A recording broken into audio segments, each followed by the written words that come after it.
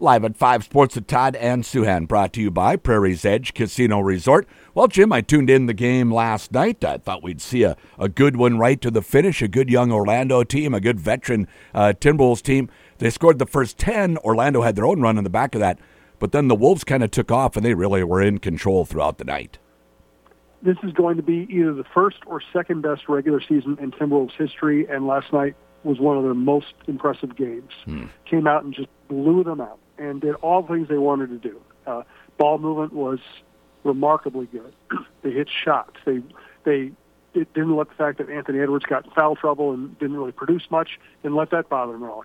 They got Karl-Anthony Towns open threes, and he hit them. They even made sure they got him some open threes in the corner, which is something I've been advocating for a long time.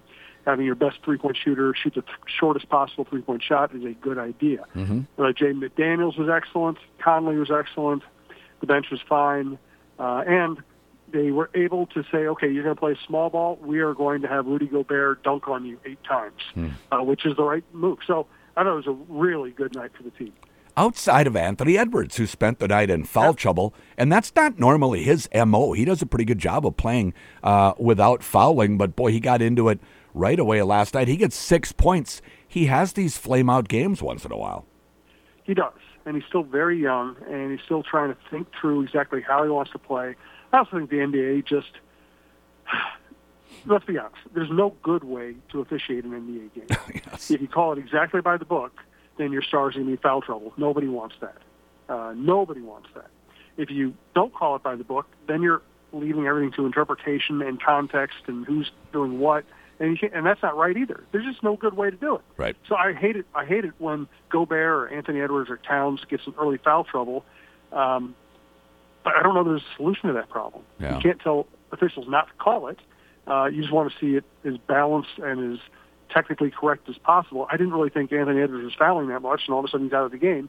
Luckily, they played so well it didn't matter. Yeah, everybody played well. Does it help Ant to spend more time on the bench in a game like that and see that the ball is moving and how quickly it is and some of the open shots they're getting? I mean, I love Anthony Edwards. I may be picking nits here, but I would like it if he would work within the framework of the offense a little more often.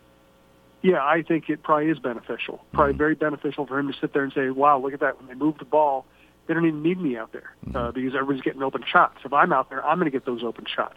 I thought what we saw a lot last night was not only the extra pass, the extra pass to get somebody wide open. They were turning down somewhat open shots to get better shots, to get even better shots, and they were making those shots. Anthony, he's young, and all NBA stars kind of deal with human nature. When you're the star and your team's struggling, you feel like you need to take over, but taking over can be the worst thing. So he's still working through all that. He's still going to be working all that for a year or two, probably. Yeah.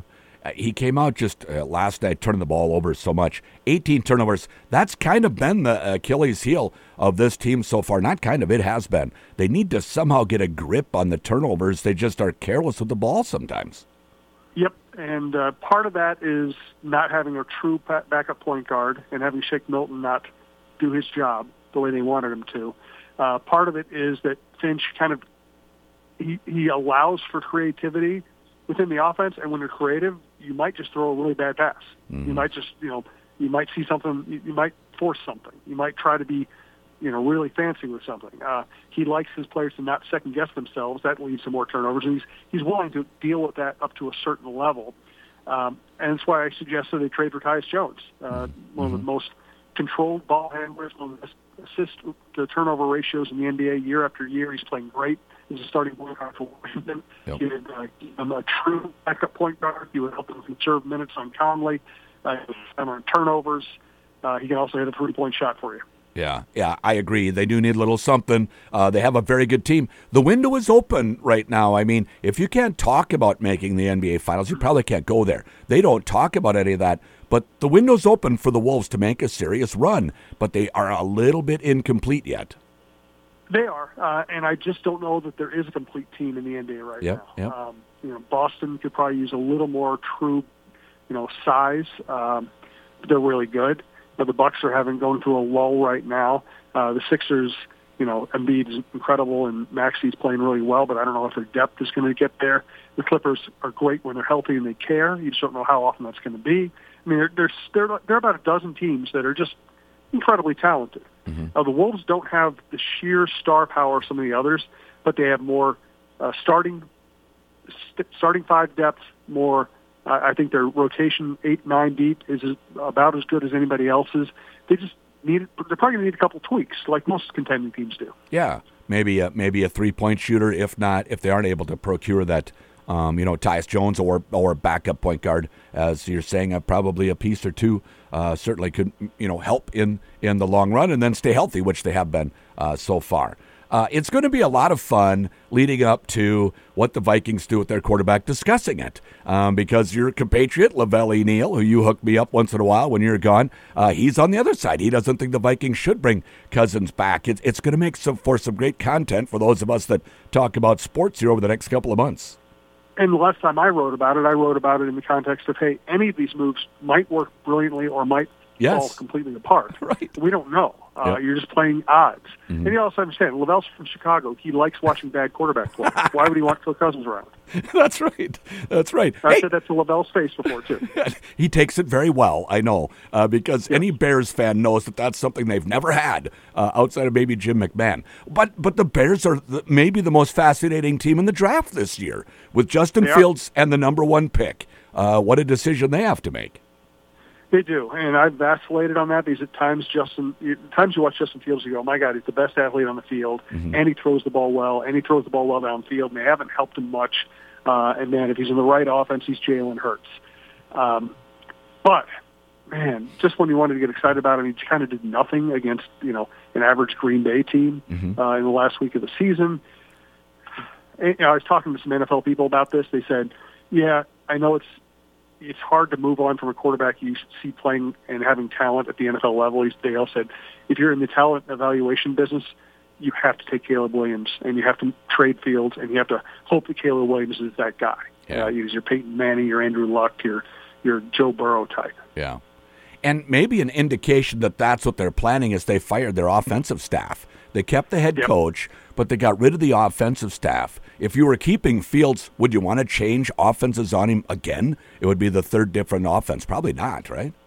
Probably not, mm-hmm. unless they think that Fields was held back by this offensive staff. Mm-hmm. But I do think, again, big picture, you talk to inside NFL people, it does sound like the Bears are just going to go draft Caleb Williams and trade Justin Fields. They still have the 9th pick. Maybe they can even trade up from the 9th pick and end up with Caleb Williams and Marvin Harrison Jr. or something like that. I mean, there are some incredible opportunities out there for that team. I heard a analyst say that they should just straight out draft Marvin Harrison Jr. and keep Fields and give him 2 weapons on the outside. I'm not sure I would sign on for that, but boy, Harrison Jr. is a whale of a wide receiver.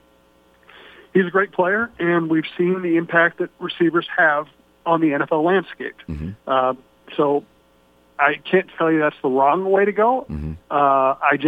I think they're going to be too tempted by the potential great quarterback being under contract at a relatively low price for 4 or 5 years, whatever it is. Yep. The other huge story that's going on now is, will Jim Harbaugh leave Michigan and come to the NFL? He would be, I would think, coveted still. I mean, he didn't. The Vikings went in another direction, but there's certainly NFL teams that would hire Jim Harbaugh.